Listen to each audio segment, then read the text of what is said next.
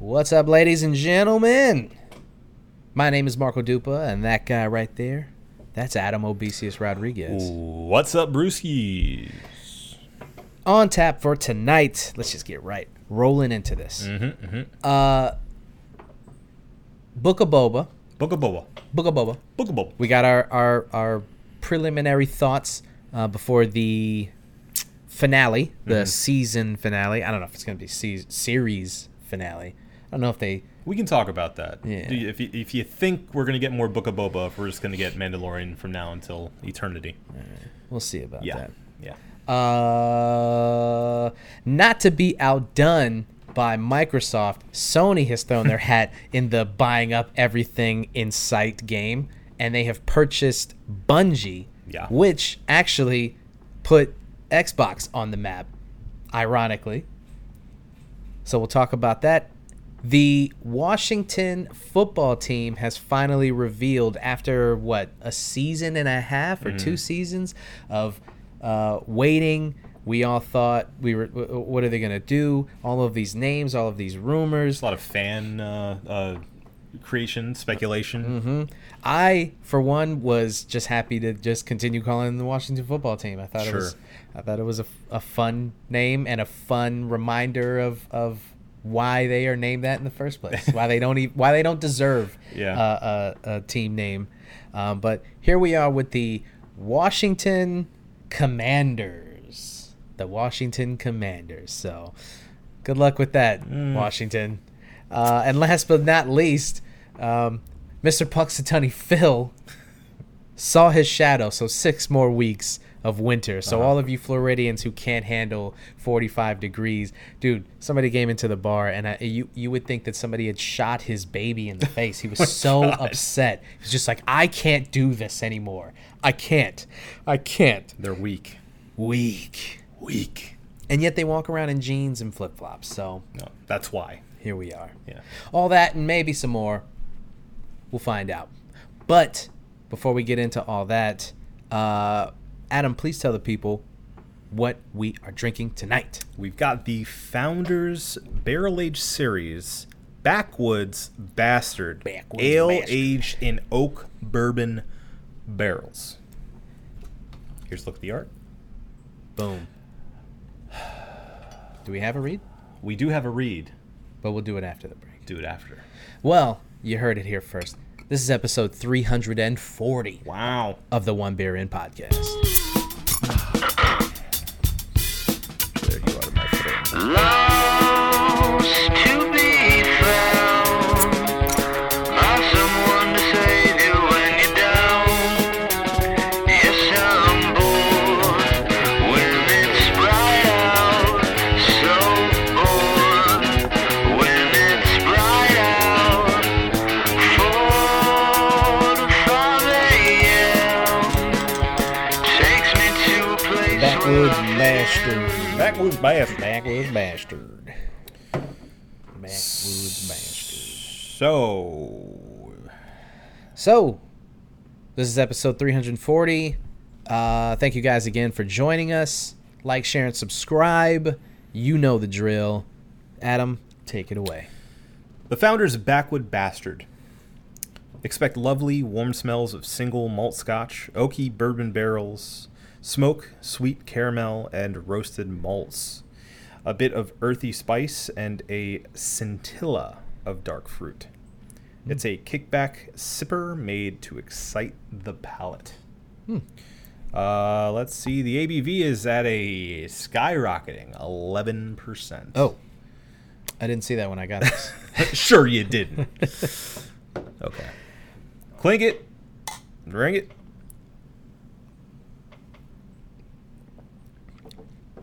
Ooh. Ooh. Oh. Ooh. Ooh. Ooh. Pleasant back end. Yeah. All right. Well, I mean, let's just jump right into it. Book of Boba. Book of Boba. Book of Boba. Fun to say. Book of Boba. Mm-hmm. Was super exciting during Mandalorian Season 2 to get reintroduced to the man, the myth, the legend, Yeah. Boba Fett. Such a cool intro, too. Yeah, it's fantastic. I think they. I mean, we'll talk more about this, but I feel like they handled his character better in Mandalorian than they have the entirety of Book of Boba. Mm-hmm. So he's introduced in Mando season 2. Has a great arc towards the end of the season. It's fantastic, action-packed. He's brutal, and it's super well written. It's well acted. It's great. Yeah. So it gets everybody jazzed up for Book of Boba. It gets teased at the end of Mandalorian season 2. He takes over Mos Eisley, Mos Eisley. Espa? Mos Espa? It's a Mos. One of the Moses. One of the mimosas. It's the palace. Yeah, takes over Jabba's palace. Jabba's palace. Yeah. That's what we're gonna call it because I can't remember which one is which. And nerds don't. Okay. I think it's Mos Espa. Is it not Mos Espa? I thought it was Mos Eisley. I know Mos Eisley is where we have the cantina and stuff. So it is. It's all in Tatooine. It's true. That's the entire planet. That's how Boba says it. Tatooine. So anyway, yeah, I guess you could look it up. At any rate, we get teased that he's going to take over for Jabba. Well, not for Jabba, for Jesus, fucking spacing on all these. It's so hard to keep up with all the names, places, ships. It's fucking religions, crime syndicates. I mean, for all of the criticism that's levied at the Star Wars universe, and we're going to levy some today, I will say that, man, the world building. I mean, there definitely could be more worlds built. You have an entire universe at your disposal, but the world building in and of itself is you got the answers? Yeah, so according to inverse.com, we have only heard of Mos Eisley in Book of Boba Fett officially. But this implies that Mos Espa is the city that he's taken over. Go back up. Go up. Oh, never mind. Wait, keep going up. Never mind. Yeah. I was trying to figure out what Homeboy's name is, who he kills at the end of Mando. He's the freaky second lieutenant to Jabba with the worm head. Yeah. Oh. Yeah. Yeah. It's on the tip of my tongue. Yeah. And everybody who's a Star Wars fan is just screaming at us. Just look it up. Wikipedia. Yeah, I guess we should just have Bib Fortuna. Yes, of course. We should just have the Wikipedia just pulled up for this entire segment. So anyway, let's just get into it. Book of Boba finally premieres, and it's doing what all the Disney Plus shows are doing. It's going I guess what a lot of shows that aren't premiering on Netflix do. Honestly, Netflix seems to be the only streaming service that is doing the binge thing now. If you think about it, Amazon is doing episodic. Mm-hmm. Disney Plus is doing episodic. HBO Max is doing episodic. Yeah, that's a good point that I didn't think about. I think Netflix is like, look, we started this binge shit, and this is the motherfucking thanks we get, and they're just gonna stick with it. Yeah, I mean, people like that, so. Yeah. People, even with the shows that come out on these other networks or streaming services, they get mad. They're like, well, how come I just can't binge this whole thing? Why are we doing this week to week thing? It's not 1995. Right. Anyway, we're not going to go down that. Finally premieres. We are an episode away from the season finale, maybe series finale. We'll see. And we have some thoughts. So let's just get right into it. Let's just get right into it. Okay. I'm assuming you're all caught up, save for today's episode. Right. Okay, good. Yeah. So I am too. So the latest episode we saw, obviously, spoilers. Mm-hmm. The latest episode we saw was the first that starred the Mandalorian. Yeah, they bring Mando back, and it was an hour-long episode, like 50 minutes, and I thought for sure they were going to do like 30 minutes of Mando, and then cut back and do another 30 minutes where him and Boba like cross paths. Right. I assumed we'd at least get caught up to the timeline by the end of the episode, and then this subsequent episode would be back to Boba. Yeah. From what I've heard, that's not the case, and we continue on with Mando. Honestly, the pacing of the Mandalorian episode is kind of indicative of my overall problem with the show itself, which is that it's so oddly paced. It like, I don't really understand. I mean, putting my own expectations and whatnot on Boba Fett the character, that notwithstanding, I still don't really understand like what his motivations are, and it feels like the show has been building towards something. Yeah, you know, every episode seems more like it's geared toward like building to this big payoff, which I guess is coming at the end of the series or the end of the season. Yeah, but it's him riding a Rancor. That's what it's going to be. Yeah, it has to be. Yeah, right. He's going to ride a Rancor into battle. Yeah. Take out some fish guys. Yeah. Yeah, it's probably going to be an all-out war between him and the Pikes, the fish-faced dudes. Yeah. And that's like my whole issue with the show, is that like it just feels like it's a whole lot of build up, and simultaneously it's a whole lot of remember this, remember that. Yeah. Remember? Yeah. And it just, when you pace a show like that, it just feels like it's going nowhere. Well, and not to mention half of the show's flashback. Yeah, that's what I'm saying. It's like it's all... So you only get 30 to 45 minutes to play with, and 15 to 20 minutes of it is showing us how he got to where he is. Right. Which is cool. I'm definitely... Like, I like all of the stuff with the Tusken Raiders and all that shit. It's cool. But it's just like, man, let's do this in 2 episodes, you know? Let's just jam-pack the first 2 episodes, or like 2 episodes in the middle, with just all flashback, so that we can just get this out of the way. Right. Because it feels like we get like 10 to 15 minutes of present-day crime lord stuff. It to me kind of had the same issue that the first season of Witcher had, where it's like the timeline kind of feels all over the place, and it just isn't the easiest to follow. Yeah. And I agree with you. I think a lot of as much as I like the flashback scenes, especially, you know, like the whole train heist episode and stuff like that, that was cool. That was very cool. I just, either way, once I'm getting invested into one timeline, we inevitably switch to the other. Yeah. And I'm like, I'd rather it just stay consistently linear, and you know, honestly, I feel like a lot of the Tusken Raider stuff could have been done, like you were saying, in a short amount of time.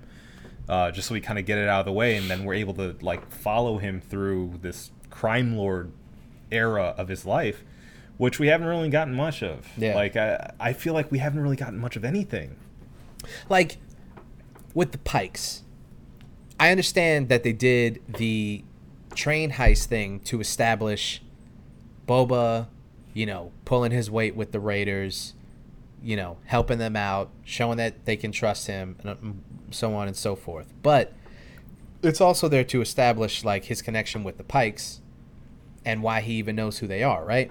But now they're taking over Tatooine, apparently, and we don't get anything that has anything to do with that train heist and why, like like, you see what I'm saying? Like, it just seems like it was a lot of stuff to just be like, that was a cool scene. Yeah. But like, what did it have to do with overall anything? It feels inconsistent and sort of incoherently put together. Yeah.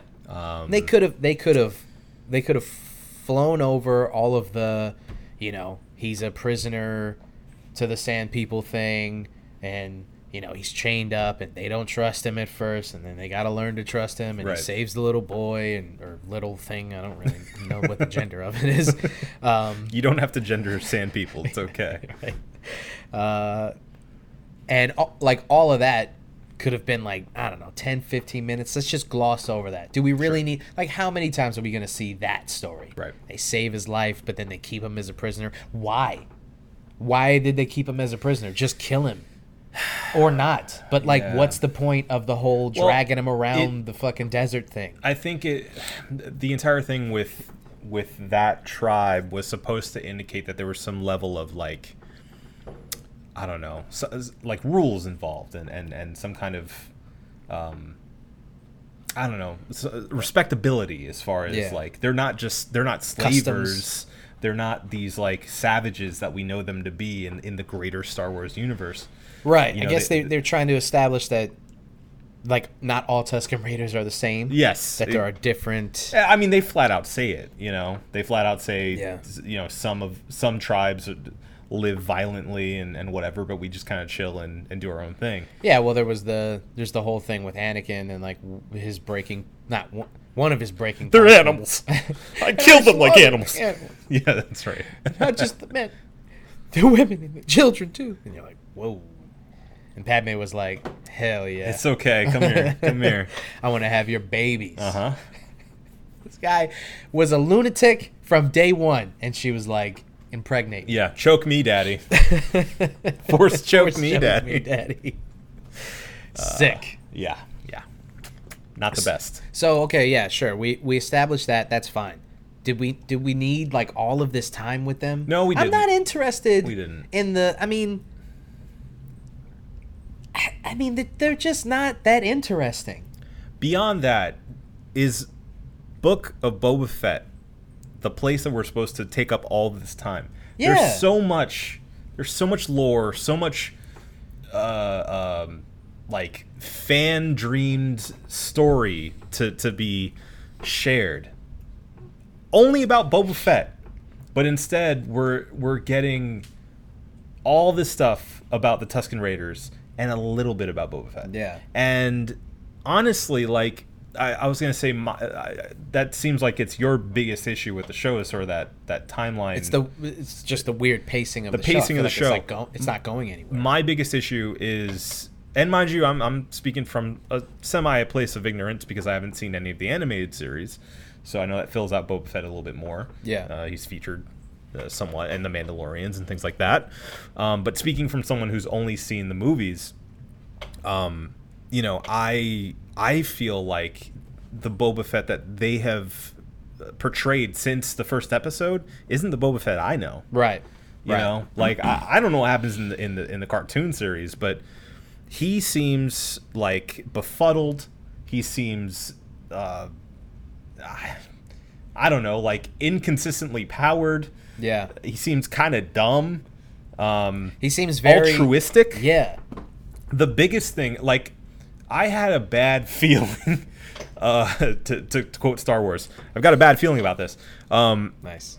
From the first episode, I think it was the first episode, where, he is a prisoner, and it's nighttime, and he comes to and sees the other guy tied up. Yeah. And immediately it's like, hey, let's get out of here together.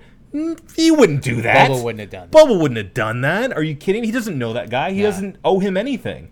At that point, Bubba would have choked him out for thrown his body to the dog. Yeah. And said, okay, this is my way out of here. Yeah.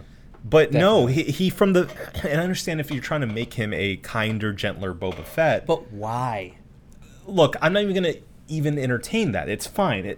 I say if you have an interesting story in which you're softening this character up into becoming an altruistic hero, fine. I'll ride with you. But you got to build him into that.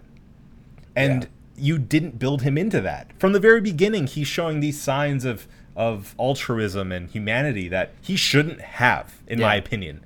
I mean, maybe I'm reading the character wrong, but I feel like a lot of people think of Boba Fett as this ruthless, like, he's not necessarily sadistic, but he's out for himself. So here's the thing. Boba Fett is perfectly written in The Mandalorian. And what I mean by that is The Mandalorian is Boba Fett. Right, exactly. He is the guy that everybody, like, the way that his show goes and the way that he is as a character is what everyone expected Boba Fett. Quiet, kind of ruthless. Yeah. but gets the job done. Yes, but he slowly kind of gets a heart. Right. So with the Boba show, I mean, for the record, yes, you are, as a Star Wars fan, doing yourself a disservice if you haven't watched the Clone Wars and Rebels, because excuse me, those two shows are fucking awesome. But also, you're right. You shouldn't have to have watched all the cartoons and read all the novelizations and read the comic books and basically done your research to connect the dots for them. If you're somebody who is a casual Star Wars fan and you're just excited that they're doing some stuff with Boba Fett, your last encounter with him, if you didn't watch Mando, which you should, obviously you should watch Mando, but even in Mando, he's fucking ruthless and awesome in Mando. So if you're basing it just off of watching Mando and watching the movies, yes, you're right. The characterization is very strange and kind of like out of nowhere. He seems like a different person. And they try to explain that in the scene where the flashback to when he saves Fennec and he's explaining to her why he no longer wants to be a bounty hunter and why he wants to be a crime lord. But he doesn't want to be a crime lord. He wants to run a family. They're making it... They're like... they're like combining being like a crime lord boss with being like the head of a mafia, like the head of a family. And which is cool. I like that idea. Like he's the head of this family. But the way that they do it is like it's an actual family, and it's like, come on, man. We're family here. Yeah. Because in concept, you're right. In concept, that sounds awesome. And I feel like they're kind of trying to get that going with Chrysanthemum. That's how you pronounce his name? Yeah, the black... Wookiee? The black Wookiee. Black Chrysanthemum, I think. Black History Month, baby. We got a black Wookiee. Yeah, you got him. He's obviously coming back. Yeah, like he he let him go for a reason. He's gonna come back and help fight. Fennec, obviously. Yeah, I mean, I feel they're like doing a thing with Mando too, because he's exactly. Mando's coming back too, so I feel like we're kind of building to him. Oh, and oh God, I take it back. My biggest issue with this entire series is the mods. The mods, like leaps and bounds, the worst episode and one of the worst Star Wars things I think I've ever seen. Is that entire chase scene? I wasn't that bothered by it. I was so bothered by it. I was incredibly bothered by it. I accepted it, and I took it for what it was worth, but I genuinely looked at it and said, it ain't Star Wars. This is not Star Wars. But you know what's funny is Robert Rodriguez directed that episode, right? Yeah. And it seems it sucked. I'm sorry. It seems like Robert Rodriguez has two speeds. It's either hyper disgustingly violent or like the weirdest, like corniest child thing you've ever, like it's either Spy Kids or it's From Dusk Till Dawn. That's it. He has two speeds and he doesn't know any other gear to go into. There's no in between. No. I respect it, honestly. The man does not idle. He's like, he's like, we're going from first gear to sixth gear. That's it. I said this or that. You got two options. Which, I respect it, man. He's like, look, I have two visions. Pick one. And they're like, well, we can't have like fucking people ripping throats out. And he's like, well, you already answered it. Spy Kids coming up. It's the Spy Kids book. He just lays down on the desk. No, I was very disturbed by that. But he has, either way, Boba has them as his, guard. I don't know. Well, I mean, to go back to something you said before, his inconsistent strength is really weird because, like, Mando is a very capable bounty hunter, and that was the first thing that I liked about that show was that they didn't paint him as like this goofball guy, or he wasn't like, he didn't get the job done. Like he has a reputation for getting the job done and getting it done quickly and proficiently. And I like that. Yep. I'm so sick of shows where we're supposed to like empathize with the main character because they're like this bumbling, like trying to figure. I'm done with that. Yeah. I don't need to see that shit no more. Yeah. I'm good. So when Mando starts and he fucking just annihilates a whole bar and slices that dude in half with the door, and he fucking, I was like, I am so in. This is the best. Well, and they kind of replicate that in the last episode we saw when he has the Darksaber. Yes. And even though he doesn't know how to use it, he still goes to work. Yes. And it's incredible. It's awesome. I had those same butterflies in my tummy. Loved it. I went, yes, this is the food. This is the good food. You understand? And the thing with the Darksaber is, that's another thing that, like, if you were watching Rebels, there's a lot of context given to you. Yeah, I've heard there's a lot of stuff that I'm missing out on by not having seen Rebels. I don't even, honestly, I would, if you are so inclined and you have the time to listen to me rhyme, I would look up a list of essential episodes of Clone Wars. I think I've already told you to do this. Yeah. Clone Wars and Rebels. I don't listen to you. That's obvious. You're not my dad. You only really have to watch like 20 episodes to really understand. That's all? Honestly, like between the two shows, like with Clone Wars for sure, because Clone Wars started off as a kid's show. So there's a lot of fucking filler. There's a lot of like kiddie and that's the problem. It's not like I haven't tried, because I started watching Clone Wars. I got through I think most of the first season. Yeah, you didn't even have to watch that. And I was like, this isn't very good. Like, it's fine. It's a kid's show. Like, you didn't even have to watch that. There's like 2 episodes in the first season that you have to watch that like are consequential to the overall universe. Yeah. The rest of that shit is filler. Felt like it. Clone Wars gets really good like season 5, season 6, and then it's fucking over. And that's the thing. It's like, again, like the RPG that everyone tells somebody to play after the first 15 hours. I swear it's awesome. I know, it's that's the best game ever. And that's why I'm telling you, don't watch it. Yeah. Look up a list. I'll even send you one. I'll send you the one that I watched before. I watched the essential episodes, and I went back and just watched the whole thing because I was like, this is awesome. Yeah. But you can just watch the essential episodes. It's like 2 or 3 episodes per season. Sure. And then season 7 is the one that Disney Plus made. Right. And that's the one where you have to watch the whole thing, but it's only 11 episodes. Yeah, and the episodes are only like 20 minutes or something. Yeah, it's still a kid's show.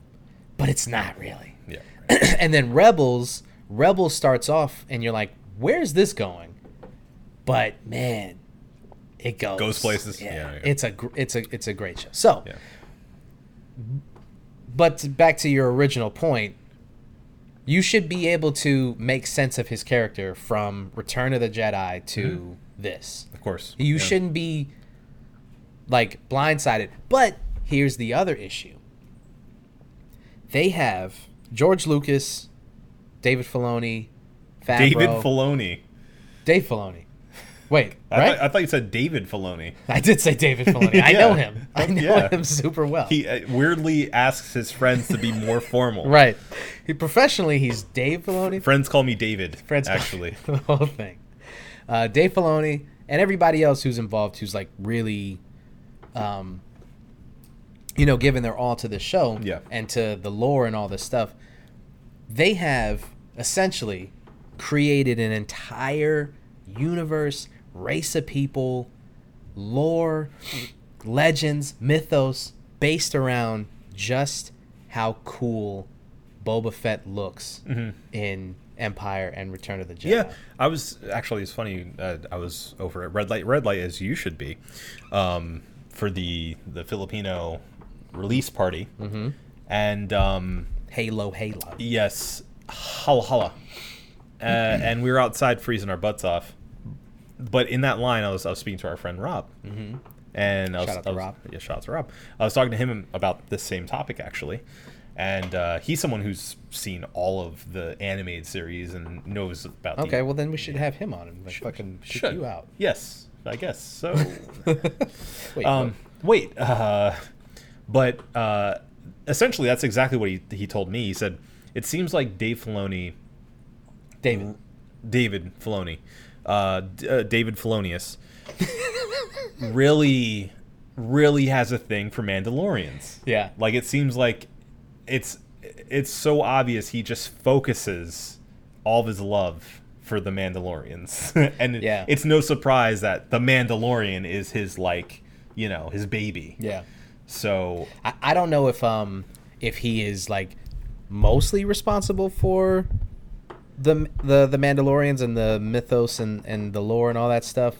I know he's like pretty essential to it. Yeah. I don't know if he's like the genesis The of all of it. yeah. But like I mean what they do with Mandalore, the planet, and Mandalorians as a race of The people. culture, I mean they do. It goes from like this little known thing where you're like, yeah, we'll just make them that thing so that this kind of makes sense to, I mean, look what it is now. It was an entire planet, a race of people. They had a war.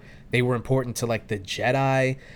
They had this whole thing with Darth Maul, and they like even currently, like the whole thing with they've got like these different sects, and they've got, you know, different religions within, because it was an entire race of people, and the armor is not just armor. Like they're like in the diaspora now though, because they're all like in hiding. Yeah, because the planet was destroyed, and they're all across the universe.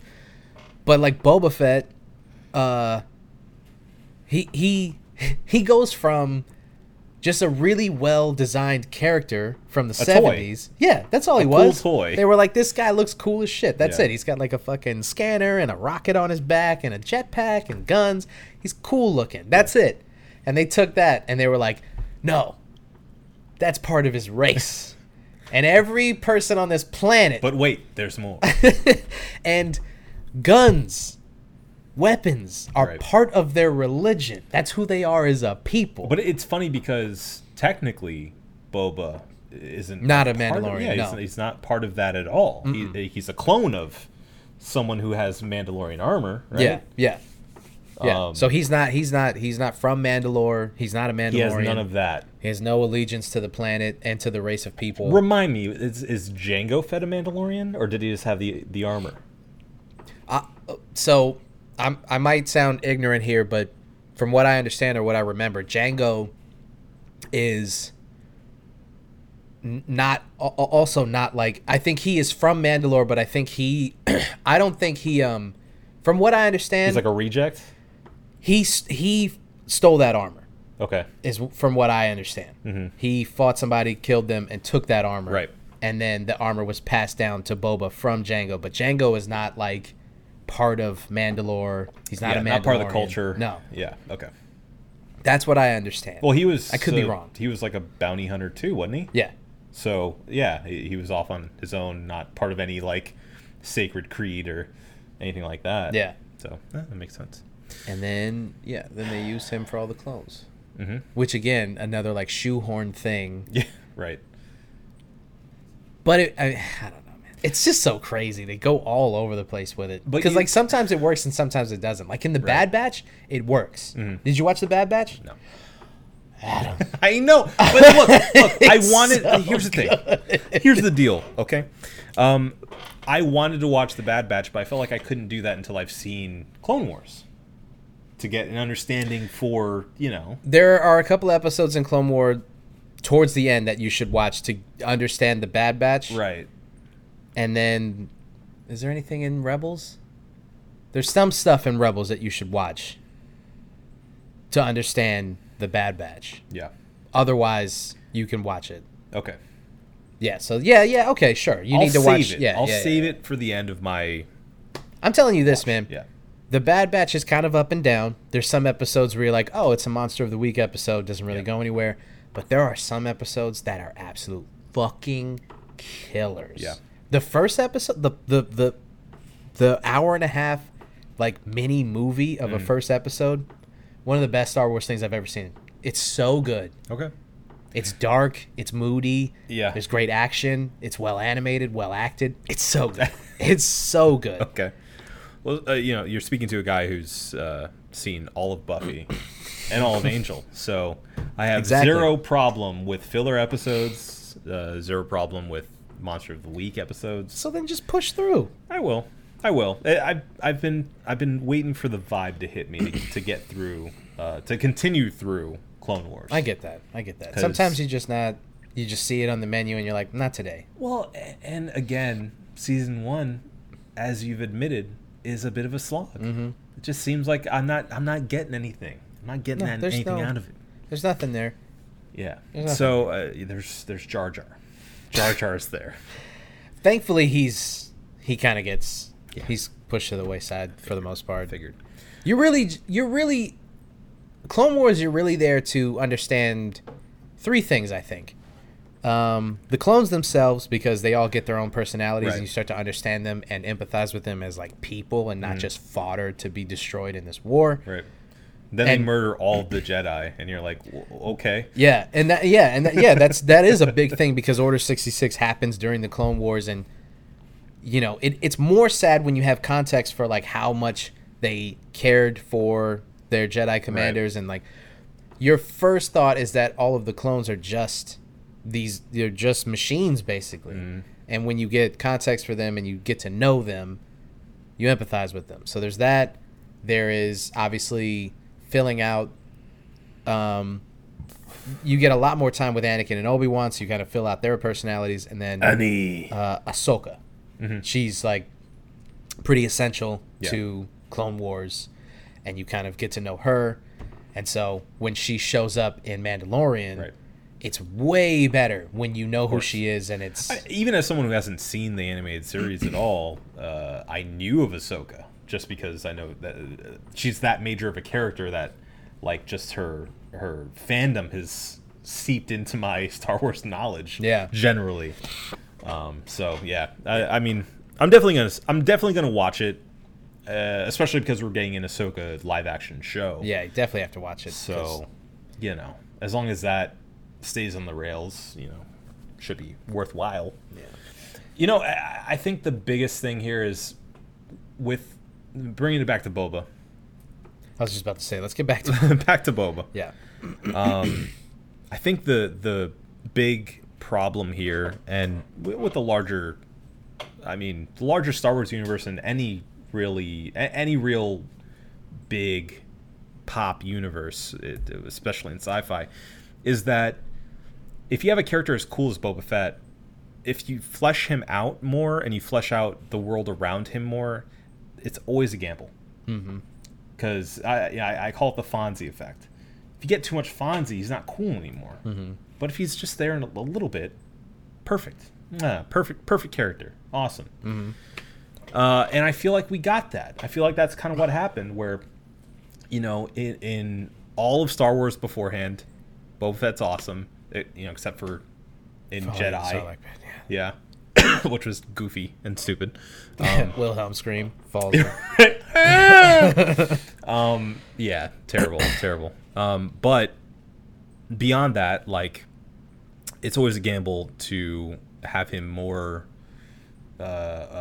examined, I guess, and to have more details about him as a person. It's just like me and celebrity, your image of that person can be ruined forever if you have a bad experience with them. Never meet your heroes.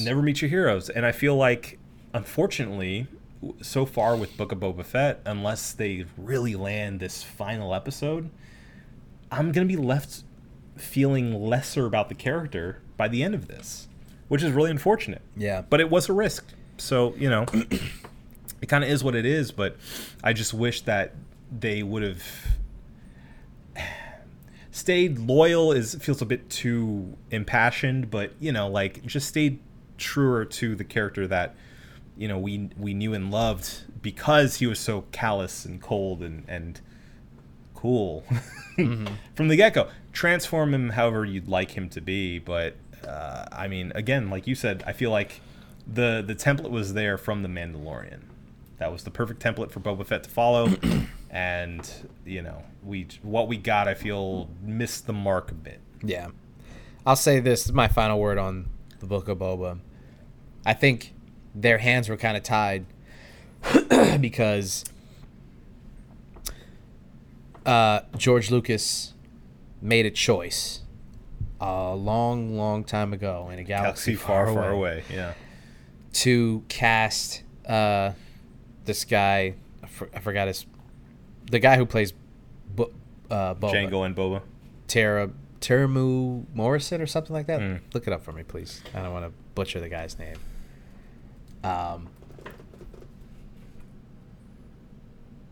Temuera Morrison. So they made a choice to cast Mr. Morrison long time ago as Django. Right. And to use him as the guy who's going to be Boba, and to use him as the face of all the clones.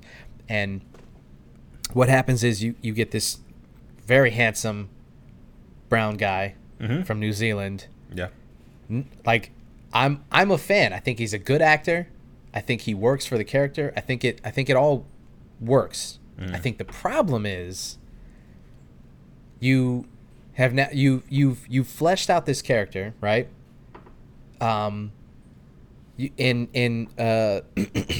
Attack of the Clones and going forward, you're using this guy to be the face of all of your clones, Django, Boba, anybody else. But then the problem is you wait too long. Yeah. And now Return of the Jedi, Mandalorian, if I'm not mistaken, happens 3 to 5 years after Return of the Jedi, if I'm not mistaken. I think that's the timeline. I could be wrong, but I'm 90% sure it's 3 to 5 years after Return of the Jedi. Yeah. Well, in Boba, there's still like the remnants of the exactly. It's still there in the desert. Sarlacc pit, yeah. So what you're telling me is the barge. This man who, I mean, he looks like Mr. Morrison, with all due respect, handsome man, looks like he's in his late 50s, early 60s. Yeah, which he is. And that guy, is he? What? He's 61. Oh, there you go. I fucking nailed that. I'm usually pretty bad at that. So what you're telling me is either he's been a bounty hunter. What you're telling me is in Return of the Jedi, he is 55. Or they waited too long, and now they have to write around the fact that he's so old. He's an older guy. Yeah. Because I truly believe if they had done this show or something like it 20 years ago, 15 years ago, with a younger Mr. Morrison, Temuera Morrison, I'm not going to try. I'm not good at it. So I'm just... Temuera, I think. Temuera. Temuera. Temuera. We apologize if we messed it up. It seems like Temuera. Temuera. If we got a 50-year-old Temuera, a 45-year-old Temuera to work with, younger, more youthful in the face, I guarantee you the show is written differently. Sure. There's no, I'm old and I'm done with being a bounty hunter and I just want to be a crime lord. There's no, I don't think he gets his ass kicked as much if he's a younger man. I think they have to write around his age. And that's the unfortunate part about casting this guy 20 fucking years ago. Yeah. And then bringing this thing back in 2022. I don't disagree. However, I must say, even at his age, I mean, again, he looks great. Even at his age, I feel like they could have made him like old strong, you know, and just made him this absolute master of his craft, which is the, you know, like the general idea that we got of him from the original series. I mean, Han Solo is shaking in his boots when he finds out that Boba Fett is on his... Boba Fett? Where's Boba Fett? Right. And Rob brought this up too. I'm just going to paraphrase, but even Darth Vader says, "Hey, don't kill him, okay? Right. Bring him in." Darth Vader has to check him like, "Hey, the shit that you do, don't you fucking do it." Right, which like he is the most badass in the entire universe. Yeah. In the entire universe. Second only to Darth Vader himself.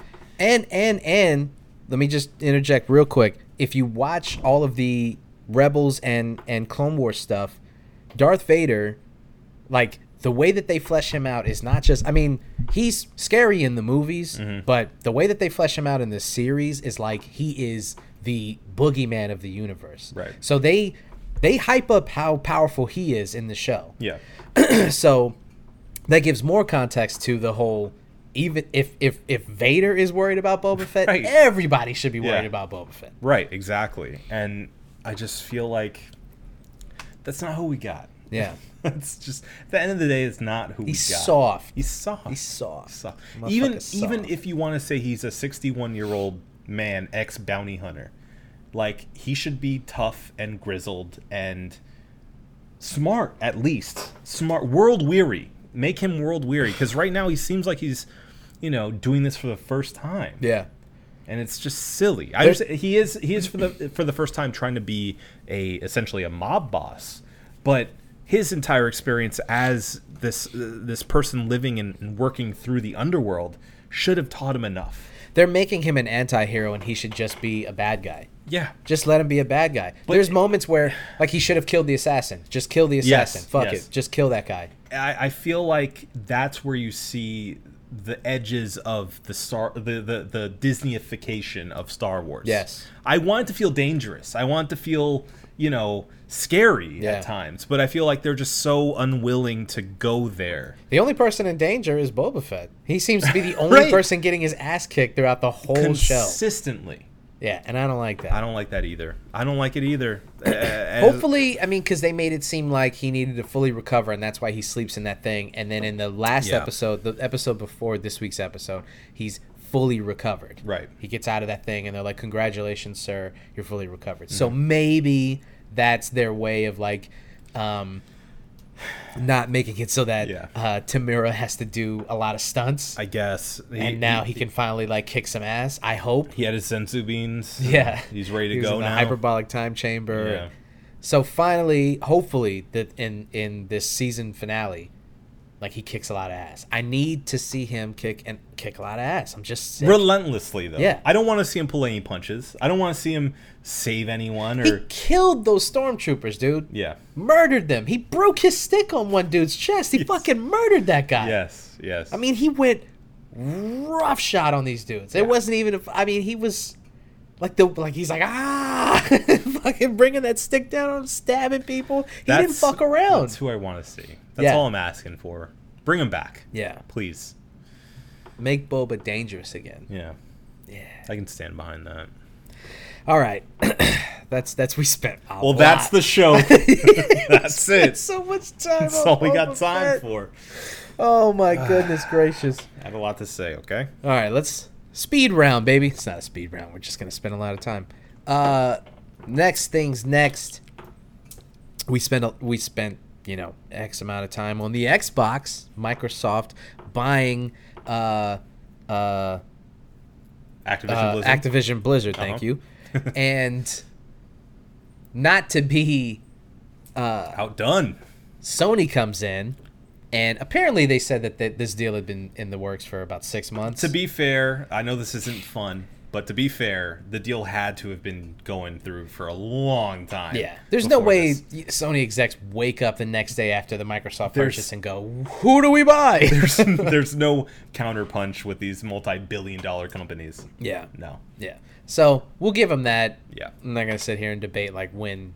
It definitely had to have been like 6 months in the works. So that's fine. Maybe the announcement of it was strategic, though. Yes. Like, maybe they were going to hold it off a little bit longer, but decided to go ahead and announce it now, given what happened last week. It's interesting that that's the studio they choose to buy. That's the studio that they want to... personal. It does. It seems really weird that would be the one that they would go after. Yeah. I don't know. It's strange because, as far as I know, I don't know. Just Google Bungie and see like what other games pop up. The biggest game, obviously, is there's obviously the first 3 Halo games, which have nothing to do with Sony and nothing to do with Bungie. Destiny, obviously, recently. Well, that was the one that I was going to bring up. Is like the game. They made Oni back in 2001, which is a game I played and wasn't very good. Okay. But yeah, I mean they're nunny. Yeah, for the most part, I mean, you can go back to 1995. They made Marathon 2. I guess that's a series, Marathon. But yeah, besides that, what put them on the map was definitely Halo. Yeah, and right now their claim to fame is Destiny. Mm-hmm. And which Destiny actually had some PlayStation early exclusives, right? Yeah. So there's a relationship there, obviously, already. So this may make more sense than it may seem on paper. Hey, listen, I like Destiny. I think it's a great game. I don't like that the way that they dole out their DLC. It feels to me like a cash grab, because it feels like every new expansion is like $40 to $50, and it's like, yo, I'm not spending $250 on one game. I'm not giving you that, because it's not. They're adding story elements and stuff, and they're adding content. $10 to $15 I'll give you for I'm serious. $10 to $15, maybe $20. I'm not giving you $40 more on top of the $65 I already spent on the initial game. And then when your next story expansion comes out, it's another $40. At the end of the life cycle of Destiny 2, you'll wind up spending $300 on a game. That's crazy. But to be devil's advocate here, Destiny 2 came out in 2017. So within those years, sure, they could have released a Destiny 3 and a 4. Yeah. Maybe a 5 by this point. But instead of that, they just worked within the platform. Like we talked about games, especially games as a service, doing nowadays and into the future. Like really making a platform for them to make games and just add content into it. Yeah. And that's what they're doing. So if you take into consideration, you would have been paying that money, maybe even more, for a Destiny 3 and a 4 and a 5. We're talking, if you're playing on PS5, $70 a pop. Yeah. I don't think it's that bad of a deal necessarily. The only problem is you have to be someone who is within that community. Because I feel like it's very easy to get off the treadmill and not know where to jump back in. Well, the thing about that, though, is if they were to have made a Destiny 3 and a 4 and a 5, you have a reasonable expectation that these games are going to be completely revamped. Graphics are going to be better. There's going to be added features. Mm-hmm. There's going to be, new shit to do on top of this new storyline. Sure. Versus having a game already fleshed out, all of the elements ready to go, and then adding armor and adding guns and adding new story elements. That's all fine and well and good. I don't think it's worth 3/4 of the purchase price. You know what I mean? Like if I'm spending almost the amount to buy a new game, I want almost a new game. And adding story, because the thing with the Destiny DLCs is like, I bought one of them and they're cool and all, but it's really just you get like a raid, you get like I don't know, a 10 to 15 hour story. Probably not even that long. Well, I feel like with Destiny, it's less about the story. Obviously, there's a story to, dig into. There's all of those like things you can read up on, essentially. But it's not ever been really a story-focused game. To my chagrin, it's got a decent lore. It's got lore, but does it have a story? I don't know. I mean, Destiny 2, I think it's better than Destiny 1. For sure. Obviously. But my point in saying that is, really, you're not paying for more story so much as you're paying for more things to do with your friends. So if you're already in that platform, you guys play every Saturday at 8 o'clock, like clockwork, then of course it's worth the money to pay for that, to just have new maps, new places to explore, new missions to do, and just a wider world for you to experience with your friends, basically. Yeah, I don't know. $40 is not worth it. $40 to $45, not worth it. But I think that's generally going to be the future of gaming, really, is more of these like lived-in experiences, these live experiences, I should say, where you're getting a base game, and then 5 years later, they're just adding more stuff to it. Well, the pricing just has to work out. That's all I care about. I mean, like, if the expectation, let's say, like, Rockstar didn't set the expectation that they were going to work on a GTA 6, and if they just said, look, GTA 5 is GTA. It's just GTA. Yeah, and we're going to, like, just add shit to it, but this is the game. Right. Because I agree with you. I do think the future of gaming is you release this base game, and we're going to do away with yearly releases. Right. It's just going to be... Because it's just... It's a platform, basically, that they build upon. Yeah. Yeah. Because it just makes more sense, honestly. Let's say a game like Madden just comes out. I mean, Madden's a little different, so don't kill me on this example, because I know that Madden, as far as the money is concerned, is different. They have cover stars, they have sponsors, all that other shit that's gonna. But let's say a game like that. You can still do that with seasons, though, you know. You can have a yeah, but you sell more copies. I think they bank on, you know, kids seeing Pat Mahomes and Lamar Jackson and Josh Allen like on the cover of the game and going, that's my favorite football player, and buying the game. I think there's a portion of that where they just go, let's pick a cover athlete because it's Madden tradition. Yeah. And people expect it. And I don't think it would work if it was just a digital download of like, here's season 5, Pat Mahomes is the cover of season 5. I don't think it would work. I don't know, though, especially if you're talking about kids, you know, like, obviously Fortnite is huge. Mm-hmm. So Fortnite has seasons and kids eat that shit up. That's true.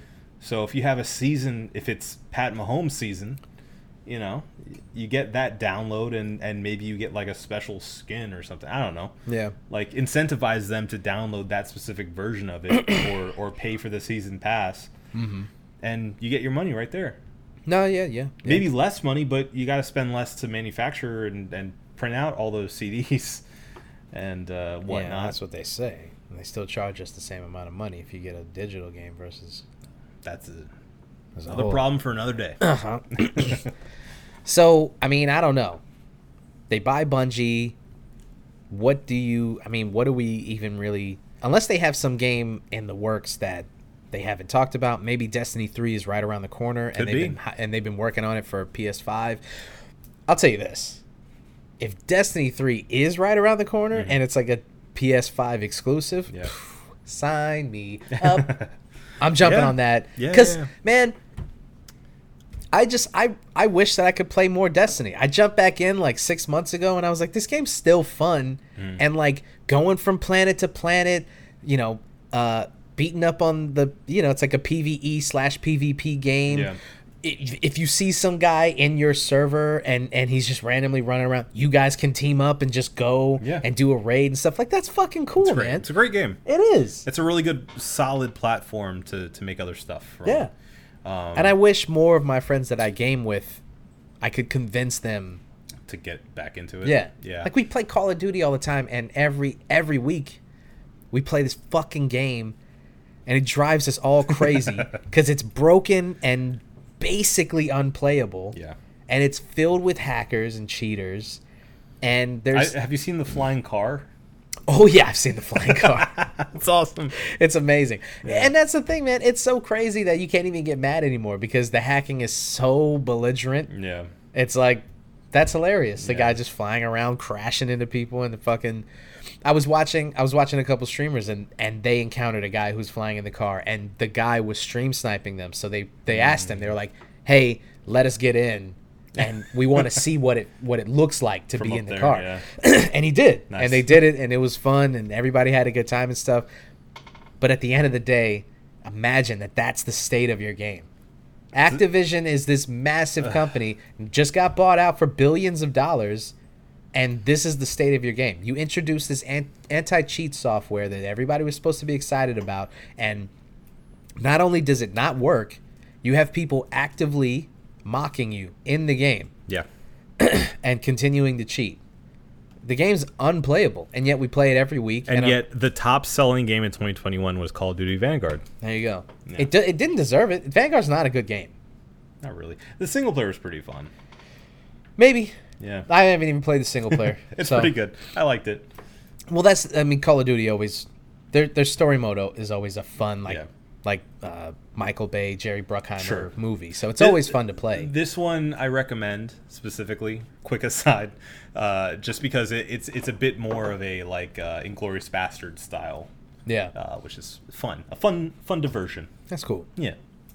Vanguard should not be the highest. No. It doesn't deserve it. It's not good. Definitely the multiplayer's not good. It's not good. It sucks. Yeah.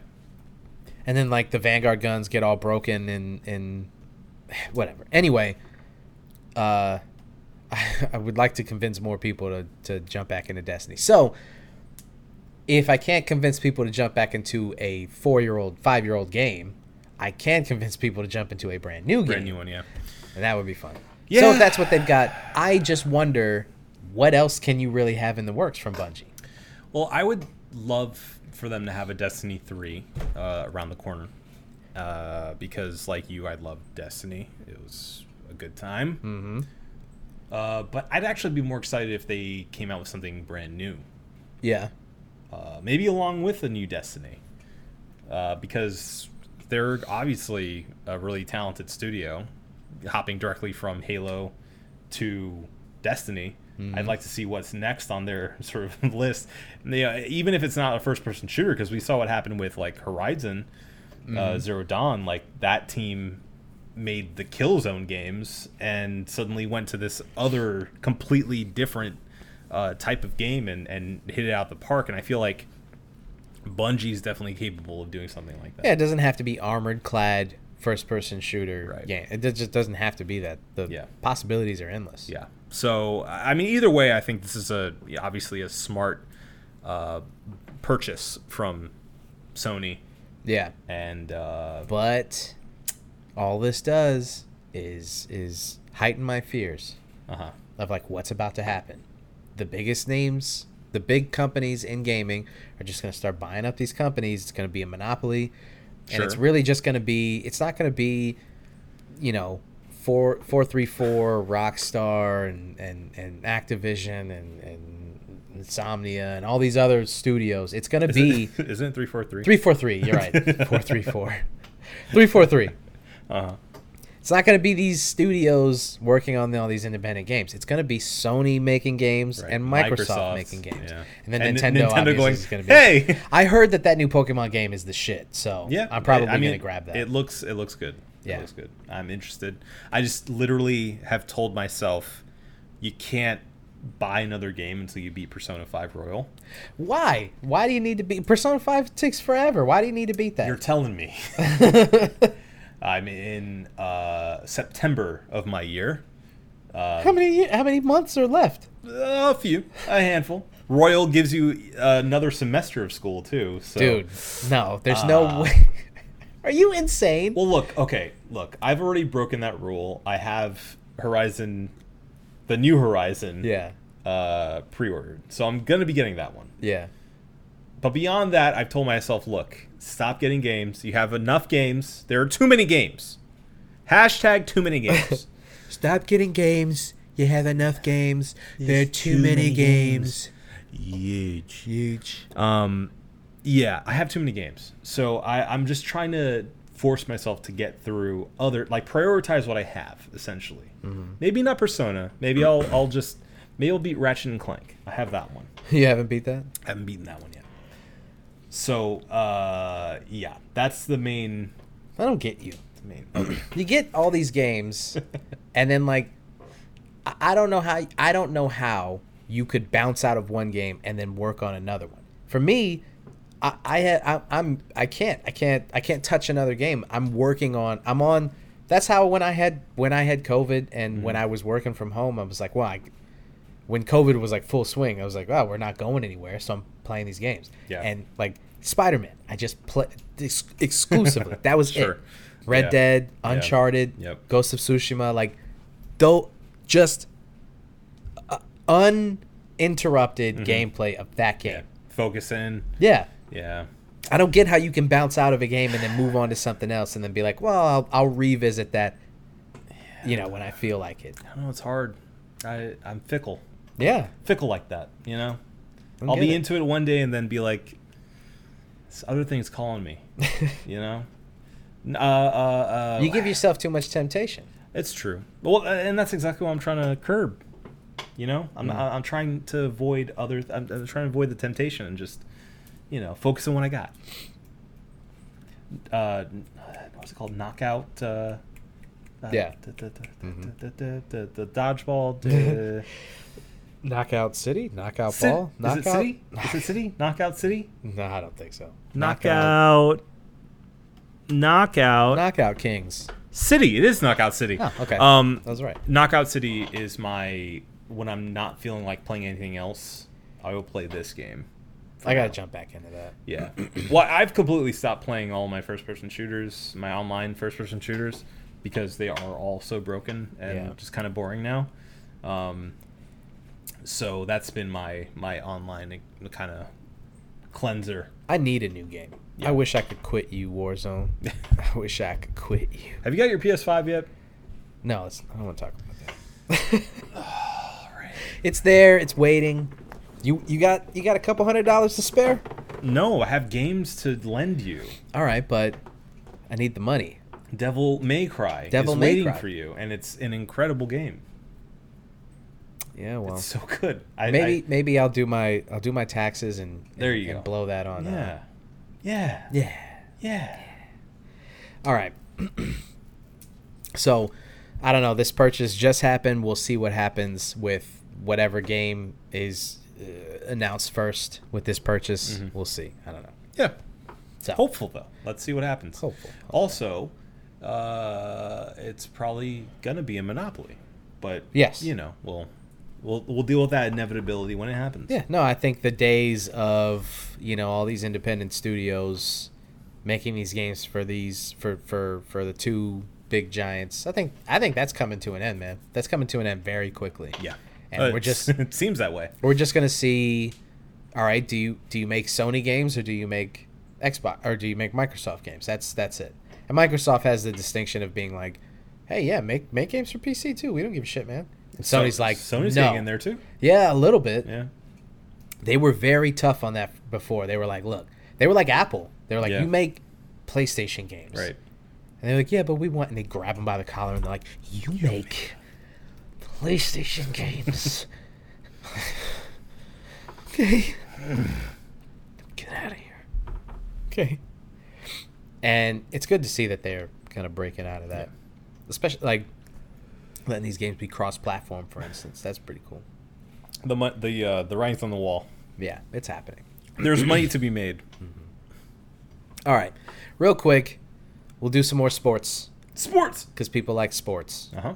And we don't talk about sports a lot, but we do watch sports. And we're into it, but didn't realize that people were really kind of clamoring for the sports talk. For more sports talk, yeah. So, this one, not really hugely sports related. It's more like just, I don't know, society related and like how these things relate to where we are as a society, I guess. Sure. The Washington football team, formerly known as the Washington Redskins. Post. Washington Post. They had a sort of reckoning with their team name. Finally, after years and years and years of native people telling them that, hey, Redskin kind of sucks. Yeah. Maybe you should change it. Definitely doesn't feel good to go for a team that has a racial slur in it. They finally caved, and this is I don't think it obviously wasn't a moral thing. It was Dan Snyder going, look, I mean, we can't do this any longer. We just can't ignore it, right? Because that was his idea, was to just go, look, fuck off. The team name stays the team name. You mean the end racism banners everywhere didn't do anything? I don't think that did much. I don't know. No? Black Lives Matter on the back of a helmet, and that's enough, apparently. I don't know. So they finally decide, we're gonna do something about this. But we don't have an immediate plan. So in the interim, we're just gonna be the Washington football team. And everyone kind of laughed and was like, what? They didn't come up with an alternative? Right. There was so many cool alternatives. The Warriors, not the Commanders, the Generals, the War Dogs, or War Hogs. There was some good ones. Those kind of suck. But there was some good ones in there. I saw some fan ideated versions that included red, which I liked personally. Yeah. Oh, what's the one with the historical black pilots? Oh, the Red Tails. The Red Tails. Yeah. Washington Red Tails would have been cool. I saw Red Wolves. That would have been cool. The Red Hawks. Wolves, the Washington Red Wolves, the Red Hawks, too many birds. I think we're done with the birds. Okay. In the NFL, I don't know. It's just so many Seahawks, the Ravens, I'm spacing on the rest of them. There's so many. There's too many. There's the Ravens. Now you got me thinking. There's the Ravens, the Seahawks, the Falcons. Right. The Eagles. Yeah, there's a lot of birds. Yeah, there's too many. But Red Wolves would have been cool. Yeah. Red Tails would have been the dopest. Let me just say for the record. I mean, I know as a half black person, it is more important to me to see shit like that than I guess the next person. But just on the surface, it just sounds cool. Washington Red Tails just sounds cool. Yeah. I think the problem is they would have had to honor them too much, and they were like, dude, we don't want to deal with, like, every year we have to do some Red Tails thing, and we got to honor the guys who were in the thing, and we have to face history, and we have to talk about it all the time. Fuck that. Nah, we're not doing that. Yuck. So they didn't do that. They didn't do the Red Wolves. They didn't do the War Dogs. Black. They're way too black. They didn't do the Warriors. They didn't do anything. They didn't even do anything. They didn't do anything for a year. Yeah. They didn't do anything, and they were True. just the Washington football team. Right. And let me tell you, for the record, I was fine with it. I think a lot of people were. Dude, yeah. it's funny that you will just get the things that you'll just get used to. Sure. And I never, after about like 3 months, I didn't think twice about it. They were just the Washington football team, and it made sense to me. And like I said at the top, it was a funny reminder of the fact that, like, this team that was part of this billion-dollar company, their mascot and team name was a racial slur. It felt like duct tape over a racial slur. That's what it felt like to me. Well, what it felt like to me was like culpability, was like a reminder. Yeah, that you don't get a team name. Yeah. You guys held on to this shit for way longer than you should have. And you fought and fought and fought, and these people told you year after year to change the name. It wouldn't have been that hard, obviously. And you didn't do it because Dan Snyder just was like thumbing his nose at people and just going, look, it's my fucking team, and I'm not changing the name. Go fuck yourself. And it was like, it doesn't have to be this combative. Like, sure. People are telling you it's not. And here's the thing.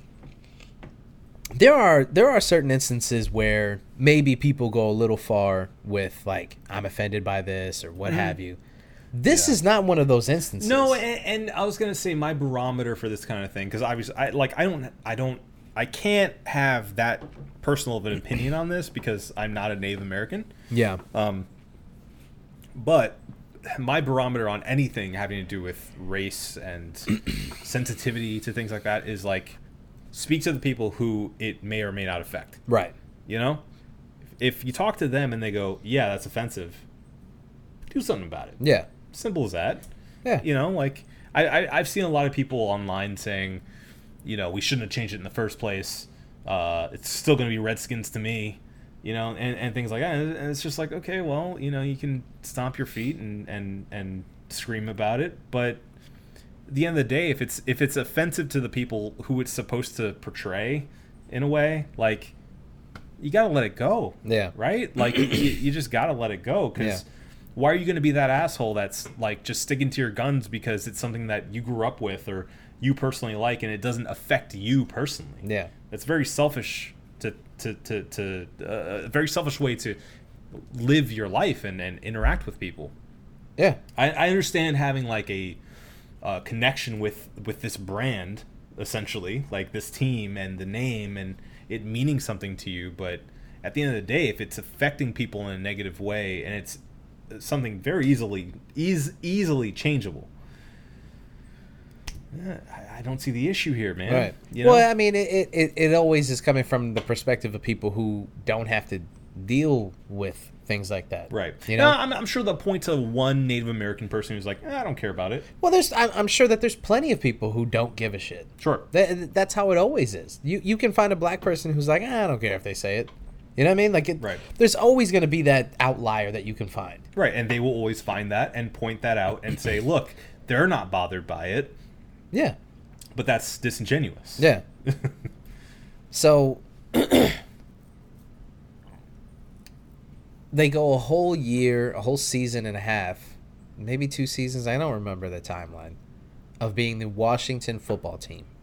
And then rumors start to blossom a little bit in the past couple of weeks that they've landed on a name and they're going to make a big announcement. And then the Washington football team finally does this thing where they're like 222 or 2222. Right. Big announcement coming, which is obviously going to be the team name and all that jazz. Then you get these leaked photos, and without a lot of fanfare, people are like, oh no, they picked one of the worst choices that they could have picked. Yeah. The Washington Commanders. And then, well, what's today? Today's 2/22. So today they officially announced that they are, in fact, the Washington Commanders. Yeah. And promo video and all. It just sounds like a Pop Warner team. It sounds like a team on any given Sunday. Yeah. Yeah, it sounds like a team from The Replacements. The Miami Sharks. You know? Like, it really does sound that way. The Washington Commanders. Right. It is quintessential not like this. You know? I think that, you know, after a couple seasons, we'll just get used to it and we won't even think about it. I mean, to exactly your point, people get used to stuff. Yeah, very quickly. So it'll be fine. I'm not saying this is the end of the world. I'm not a Washington fan, so I understand if it hits closer to home to people who are. Yeah. I'm a Jets fan and live in pain. It's okay. Every day. But that being said, it's going to be all right. You know, like, you're still going to support. Go ahead and call them the Redskins at home if you really feel like you need to. But some people, man. You know, it is what it is. We got to move forward. It sucks, though. I agree. Commanders is not. Commanders sucks. It's Commanders not sucks. I wish there was a veto button that the entire nation could push at one time, because I feel like we would. They should have left it to a fan vote. They should have let people. That would have been awesome. Yeah. They shouldn't have. They shouldn't have done this whole. We're gonna keep it a secret thing. It feels like they picked this like out of spite or out of like safeness. Like, this is the one most inoffensive thing that we can pick. It's obviously the worst choice, but it's the safest thing that we can pick. And I think that people will say, well, yeah, that's because of cancel culture. These guys are afraid to even take a risk. Right. And what I say to that is, no, it's not the same thing. These guys, you can still make a well-informed, good choice. It doesn't have to be. I don't know why people are always conflating these things.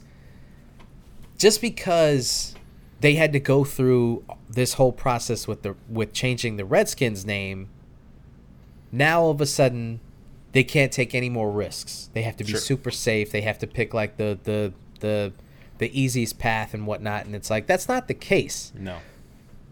The problem is, and I think that this is a problem with all of race relations, is a thing like this happens and people think that now you have to go into the completely opposite direction. You have to overcorrect. Sure. Right?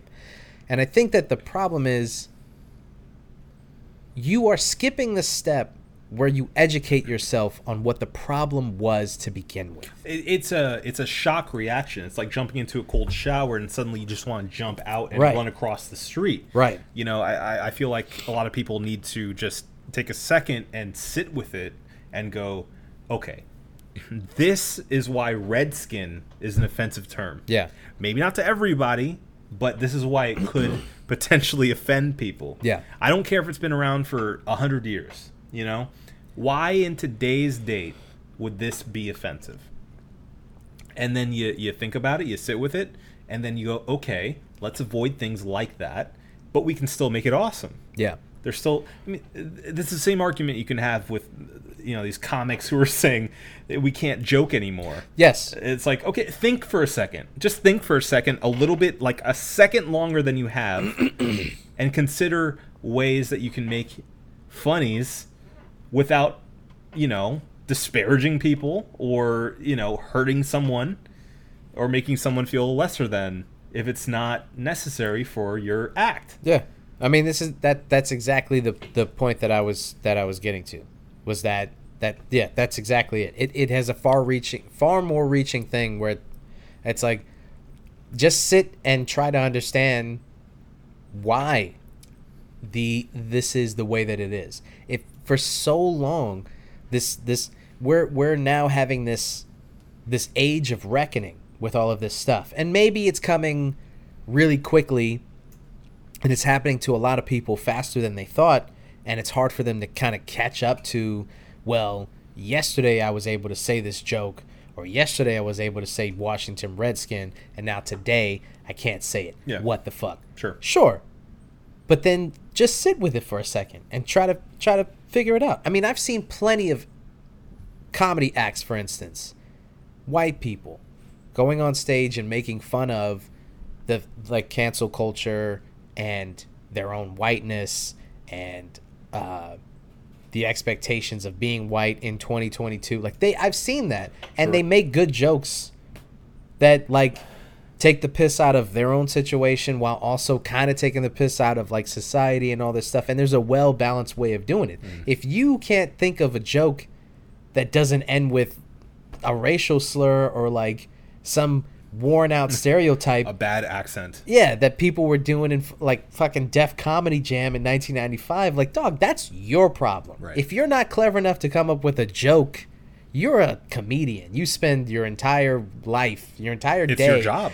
Yeah, come up with a better joke. Sorry you can't evolve. I mean, It's hard for me to feel sorry for people who you spend your entire life coming up with jokes, and now you can't come up with anything because you can't make fun of minorities. Look, I get you're angry because it's harder.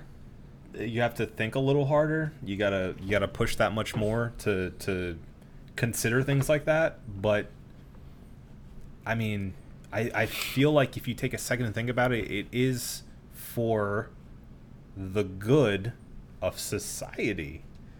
And you can there are masterful comedians who can still make the same jokes, same kind of jokes, if they're done properly, still be funny, and people are going to find anything offensive. It really doesn't matter. There's no complete winning here. No. I'm not saying you're going to please everyone. That should never be your I guess main focus. It should be to be entertaining. But in saying that, if you know you are punching down at someone who doesn't have as much representation as you potentially, you probably should rethink that. That's what I mean by it's for essentially the greater good. The greater good. You need to maybe think about other people before you start saying stuff. Yeah. or start naming yourself things like the Redskins. Yeah. Which obviously was, created in a different time, and that's okay. We accept that. No one's saying, no one can say the Washington Redskins ever again, or else you go to jail. Right. However, we probably shouldn't, in 2022, have a team that we continue to root for called the Washington Redskins. Yeah. It's as simple as that. I mean, we just went through the bird names of teams. There's so many birds. The Philadelphia Eagles. Yeah. You telling me if somebody had come up with that in 2022, you'd be like, what the fuck? The Eagles? That sucks. Yes. The Philly cheesesteaks. Let's do that. Yeah. So it's we'll get used to it. It'll be fine. Everything will be fine. It's okay. Just because it was a certain way doesn't mean it has to continue to be a certain way. Sure. We evolve. It's scary for a lot of people, A lot of people, they grow up with something and they don't want to let it go. I get it, but it's the way it goes, man. Just the way it is. You bend or you break. So That's right. And if it makes, even a fraction of the Native American people in this country who are still around any more comfortable being here, then I think it's worth it, personally. And on top of that, it is something that, obviously, hopefully will make them feel more comfortable. But at the same time, it's like, why would you want your team name to be something that is considered a racial slur? Think about that. But think about that for a second. If you're somebody who's on the team or somebody who's represented by the team, and someone tells you, hey, man, to a large majority of us, that is a racial slur. And your response to that is, sorry. It's just what we've been called forever. Don't get offended, please. Like, why would you want... It's one thing to, again, like, if somebody comes up to you and says, like, you shouldn't call your team name the Eagles, it's offensive to Eagles, then you kind of tell that person, sure, like, calm down, relax. A little common sense, yeah. But if it's an actual racial slur and you have people coming to your office every year going, hey, did you think about changing that team name? And right, then your response is, sorry, it's just historic. What do you want us to do? Yeah. And now, mind you, there are notable exceptions. Think about, like, FSU Seminoles, where this school gives money to the Seminole tribe to this day. Yeah. In order to make sure that it's okay that they even, kind of take on that name. Well, and Seminole is not Redskin. No, it's not. There's a very clear difference. You're wearing a brave hat right now. Yeah. It's funny we're talking about it. Yeah. And this is one that's like borderline. Sure. And the tomahawk chop. The tomahawk chop. We've talked about that a lot. Yeah.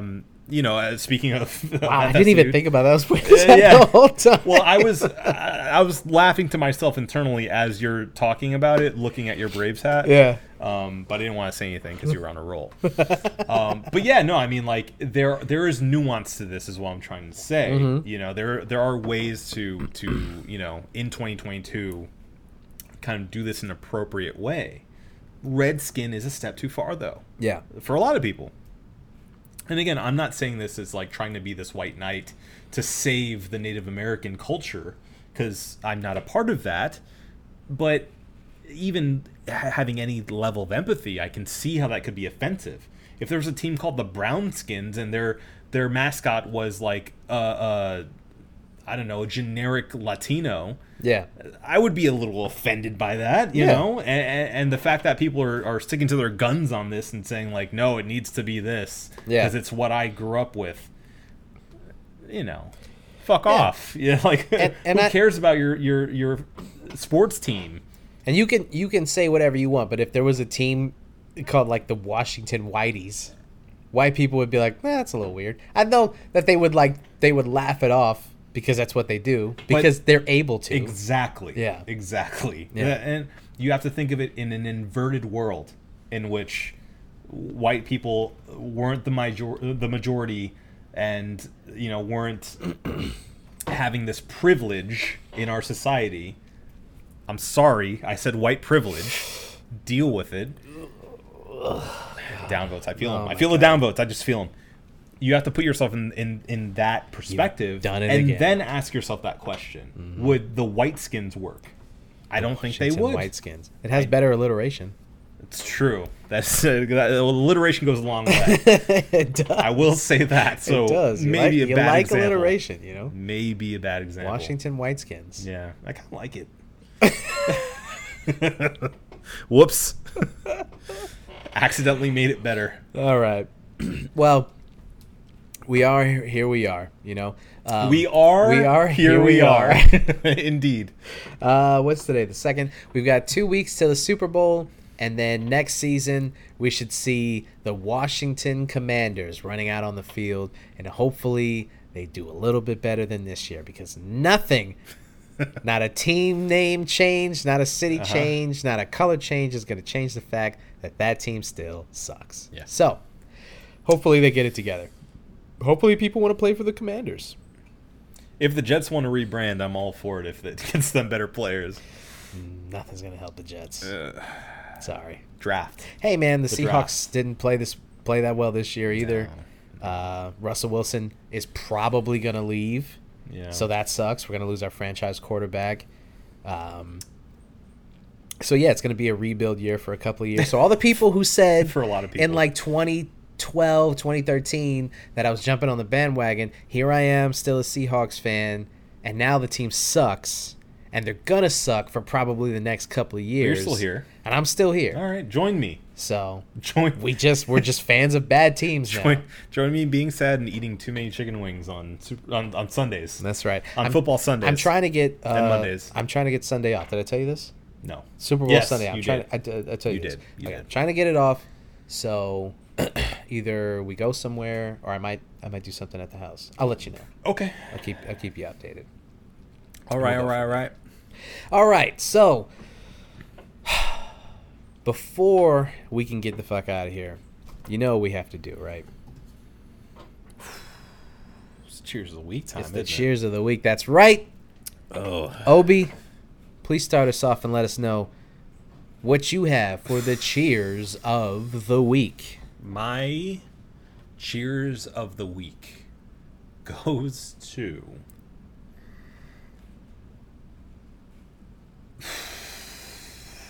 the album. The group Black Star. Okay. I say that because I don't know if y'all know about this about me. Y'all. But I've been doing my part to help my fitness, my physical health in walking every single day. On your fitness. Getting on my fitness. And I enjoy listening to albums and playlists as I walk around, and I decided to jump into the Black Star album for the first time it's probably been at least 3 years since I've given it a listen. That's so weird that you listened to it recently, because I listened to it like last month. Wow. But you go ahead. But I did just listen to it all the way through. Yeah, I don't know why. I think it was because I had kind of somewhat recently listened to some of Talib Kweli's podcasts, because they're on YouTube actually. I don't know if you know that, but he posts them on there. And I remember I had seen the one with Tom Segura on it. Well, he got kicked off of Twitter, so yeah. But I watched the one with Tom Segura on it, and he talked about Black Star on it, and said like, "How'd you guys do that?" And Talib was like, "That was kind of like a time and place thing. Like, we were both in like this place in our lives that we felt like we needed to do something like special, and so we did." And for some reason, like midway through my walk, I remembered that conversation. I was like, I haven't listened to that album in a long time. Let me just put it on. yeah. And I did. And I had my big Sony headphones on. I had the over the ears because it was cold out. And I'm like, Yeah, do it. might as well warm up the ears while I'm walking. Mm-hmm. And I was just like, I was mind blown all over again. Top to bottom, just incredible. Like, and it has its moments, but consistently throughout it is just like, it's a masterpiece. Yeah. It is a masterpiece album. So if you're a fan of hip hop, even if you're not, I recommend this as like, it's like an inflection point of hip hop in its time and place. Yeah. And it feels like a timeless album. One of the best first 3 tracks Oh yeah. Oh yeah. of all time. Big time. The bass line, boom boom, Uh-huh. boom boom boom boom, incredible. Stupid. Incredible. Stupid. I know that makes no sense if you don't know what I'm talking about. Well, listen but to the album. And listen to the album Yeah. and you'll get it. I mean, just I feel like I was genuinely surprised how well it kept up, and like just how surprised I was at like how good it is. Yeah. Truly. Even as an adult, because sometimes I go back and listen to an album that I loved in like high school, and I'm like, it's fine, but it has its hits and misses. But this one, no, consistently top to bottom, stone cold classic. I loved it. And also, I pulled that Cheers the Week out of my ass. I'm not going to lie. You got me for a second. But I was able to think of something to be grateful for. There you go. Good. So. Nice. Yeah. That's good. Hey, man, listen. Like I said, I listened to it randomly. I don't know why. I don't remember what was the genesis of the idea of listening to it. But it is an incredible feat. Not just because, like, the album itself is just amazing, but that, like, it was the jumping off point for both Mos and Talib Kweli. And you listen to Talib Kweli's first album with High Tech, Reflection Eternal, is technically his, like, first solo album. Sure. If you really want to be technical, Quality is his first solo album, and Quality is incredible. Reflection Eternal is amazing. Yeah, Reflection Eternal is incredible. It is. I love that album. And Mos Def's debut album, Black on Both Sides, is and remains one of my favorite albums ever created. I've talked about it on the show, but Mos is, like, probably the biggest influence on my hip hop career and, like, why I even make rap music in the first place. But it all starts with Black Star album. Yeah. And without that, you probably don't get any of that. You know, so you listen to that album, and I mean, yeah, it's just it holds up to this day. It's so good. So if you want an education on Ruckus Records and what it meant to be an underground rapper in, like, 98 to 2001, listen to that Black Star album. Yeah. So there you go. Thieves in the Night, one of the best choruses of all time. Yes. I'm not sometimes I don't really like super wordy choruses, but that one, it's, like, probably the best or one of the best really wordy choruses. It's great. It's so deep. It is. All of it is, and they interfold into each other so perfect. Yeah. Their styles just work like chocolate and peanut butter. And I think that's probably why they're so hesitant to do another one, because they're like, how are we going to top that? It's been too long. I understand and respect completely. They've mentioned before separately that they've recorded stuff together since then. They seem to have basically a Black Star album just sitting there. Yeah. But they don't want to release it because... Well, they have the one album. There was a rumored album that was supposed to just be called Aretha, where they sampled a bunch of Aretha Franklin stuff and they rapped on it, and they released, like, 2 tracks. It's actually one of the Record Store Day releases. With we both got the Black Star, and it was like a single, and that was supposed to be the jumping off point for the record, and then it just never happened. Yeah. So they're sitting on tracks. I think it's Mos's fault, honestly. Yeah. He's the one. Like, I think Kweli would. I think he'd put it out tomorrow if he could. Yassine Bey. I think it's Yassine's fault, because he put out an album called Niggas, and it was like just a... Have you heard about this? Vaguely. It was like a museum. Right. So but it was like an experience. You had to be there. You had to be there. You only could listen to the album if you actually showed up to, I think it was at the MoMA, the Museum of Modern Art in New York City. New York, yeah. And if you were there when he was doing the exhibit, you could listen to the album. But other than that, no one ever heard the record. And it's like, hey, man, why are you doing this stuff? It's cool and all, but... I'll tell you what, The Ecstatic is, I think it's one of the greatest rap albums ever made. And it's not on streaming services. No, he took it down. He took it down. Luckily, I bought it, so I have it on my phone. But good. I think it's one of the. Can you buy it on iTunes? I don't know. I haven't even looked. If I can, I'm going to, because I missed that album. It's great. Yeah. I think for my money, it's one of the most underrated albums ever made. Yeah. Because he had Black on Both Sides, and then he had The New Danger, which was a super weird, like, departure from, people weren't ready for that. It was and then he puts out True Magic, and True Magic feels like this bootleg, like, oh, here's 14 throwaway songs, and everyone basically turned their backs on him after that.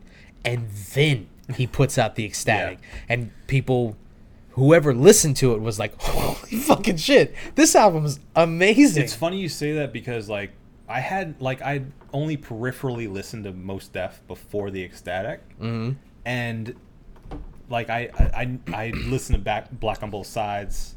I think at that point I'd listened to Black Star, but beyond that I didn't follow his career. Yeah. And I saw he was like in movies and stuff, and I'm like, all right, well, I don't know what's going on with him anymore. But when the Ecstatic came out, I remember I listened to it on a whim, and I was like, okay, what are we doing here? Because this is incredible.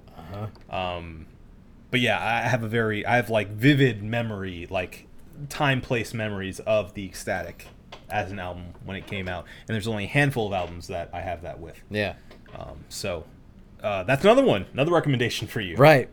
If you can find it, because it's not on streaming services. We'll see. It's on iTunes. I don't know. Yeah. Look it up. That's on you guys. Yeah. Or go to a record store. Yeah. Find it in the. I do want to buy it on vinyl. Yeah. I would love to find it on vinyl. That would be cool. That'd be cool.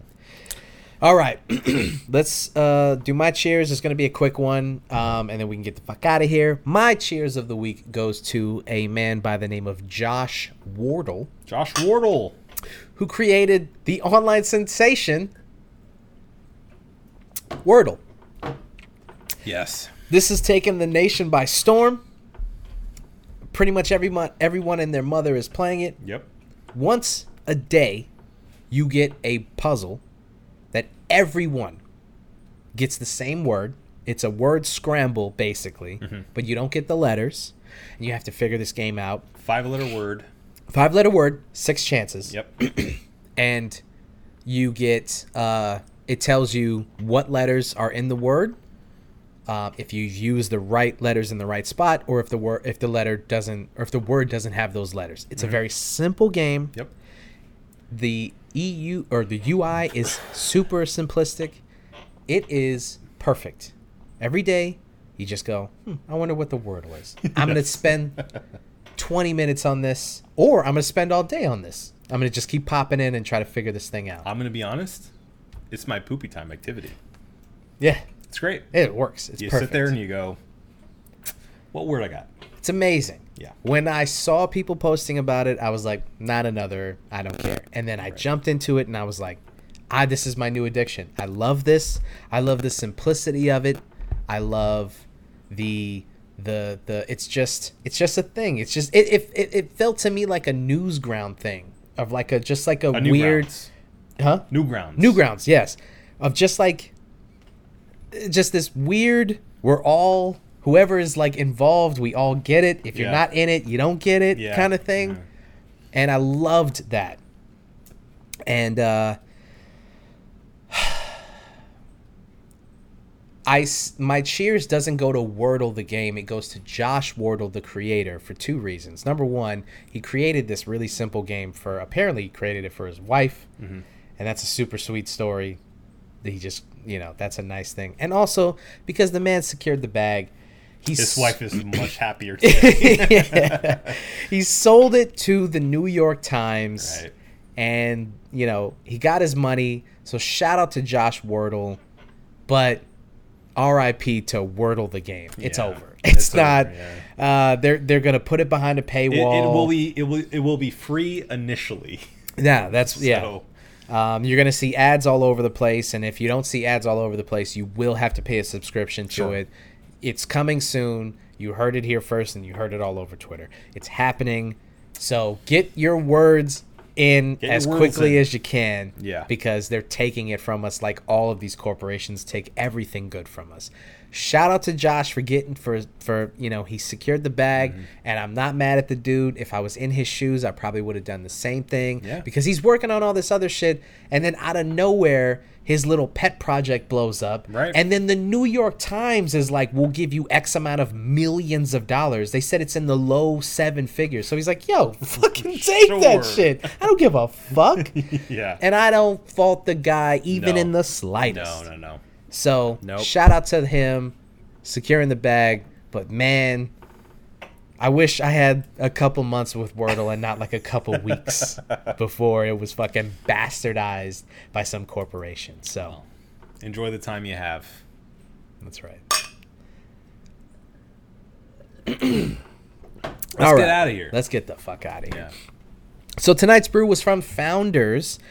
It's part of their barrel aged series. It's the Backwoods Bastard. It's an ale aged in oak bourbon barrels. And Obi, please tell people what you thought about this brew. It got on my glasses. I'm sorry. Very sweet, but I did get a lot of the notes that it described, which was surprising to me because the Founders is pretty easily, no pun intended, found. Marco, you got this at Publix, right? I did. So it's not like this super niche, you never heard of it kind of brewery. But I think they did a really good job of handling this, aged bourbon barrel kind of beer. Let me just say for the record, Publix, and I don't know wherever you're listening, Publix is a local place in the Southeast region, and it's our Kroger's, it's our like local grocery store, and they've been getting like big name craft brews. Yeah, they have now every fucking. I mean, I saw a Hidden Springs in there, and really? I didn't even think. Yeah, the Orange Crush is in there. Interesting. And I didn't think that was even. Yeah, it's just, and they're able to charge too much money for it. But sure. Yeah. It is what it is. They're getting like big name craft breweries, and I think. Part of that is probably because a lot of these craft breweries are selling to the big companies. Oh, for sure. We just lost Cigar City. We didn't really talk about this, but Cigar City sold to Monster Energy Drink. What? Yeah, dude. Yeah. That hurts. So, again, shout out to those guys for securing the bag, but of it's course. like... Yeah. For the products, we'll see what impact that has. Man, that sucks a little bit. It's tough. It's tough. Well, any hooser. Yeah. Any hooser. Mm-hmm. I really enjoyed this one. I thought it may be a little overly sweet for my palate because I'm more of a I don't know. I tend to edge more towards the IPA side of the world of beers. Mm-hmm. Not world of beer. The world of beers. Nah. But this one actually, I don't know. It works out. It works very well for me based on the flavors and the balance. Again, the balance is the biggest word that we can use here, as far as between it being sweet but not too sweet. Thank you. Took me a second. Yeah. I like what they got going on here, man. I'm giving it a 5. Okay. Yeah. Okay. I think that I gave the Spencers last week a 5.5. You did, yeah. I was pleasantly surprised by this. I think this is, I don't know. Let's give a quick little Untapped. Maybe we should start looking at Untapped on the show and kind of seeing what the consensus is. Yeah. Consensus is. we should mention these are 11% yet again. We mentioned it. Consensus. Sorry. Founders Backwoods Bastard. Let's see if the Backwoods comes up. Here it is, right here. A Scotch ale. So the consensus is a 4.12. Okay. Wee heavy. I'm also gonna give it a 5. Okay. I think we're gonna go unanimous 5 on this one. I think nice. I think it's. I was pleasantly surprised by the. You get the initial boozy kind of hit of. I mean, it is 11 point what 11.5 or 11 no 11%. 11%. You get that initial boozy hit, but like that what you're left with is very, very pleasant. Super smooth. Yeah. Yeah. The initial kick, surprisingly, I feel that like bourbon barrel kind of toasty kick in the front of your mouth, but then it's very smooth after that. Kind of dissipates and it leaves you. Yeah. It's this nice, like leathery smoothness on the palate. Woody. That it reminds me of like almost like a really, really nice scotch. Yeah. You know? Yeah. Like where it hits you in the front, but then it's like, oh, this is dangerous. It's very smooth. It's very nice. Mm-hmm. It deceives you into thinking it's not dangerous, but yes, it is. Yeah. So Consensus is a 5 for this. If you can find this at your local grocery store, which we were able to, and this is, I think they're out of Grand Rapids, Michigan, if I'm not mistaken. Where you from? Where you from? Where you from, girl? What's that you claim? Yep, Grand Rapids. You're right. Grand Rapids, Michigan. So hopefully, you guys hopefully they are distributing to most grocery stores throughout the nation, and you guys can grab this because I would highly recommend it. So. I too. All right. Well, then, let's get the fuck out of here. This has been the One Beer In podcast for myself, Marco Dupa, for Adam Obesius Rodriguez. Nando. Thank you guys for listening. Drink delicious beer and have a beautiful week. We love you.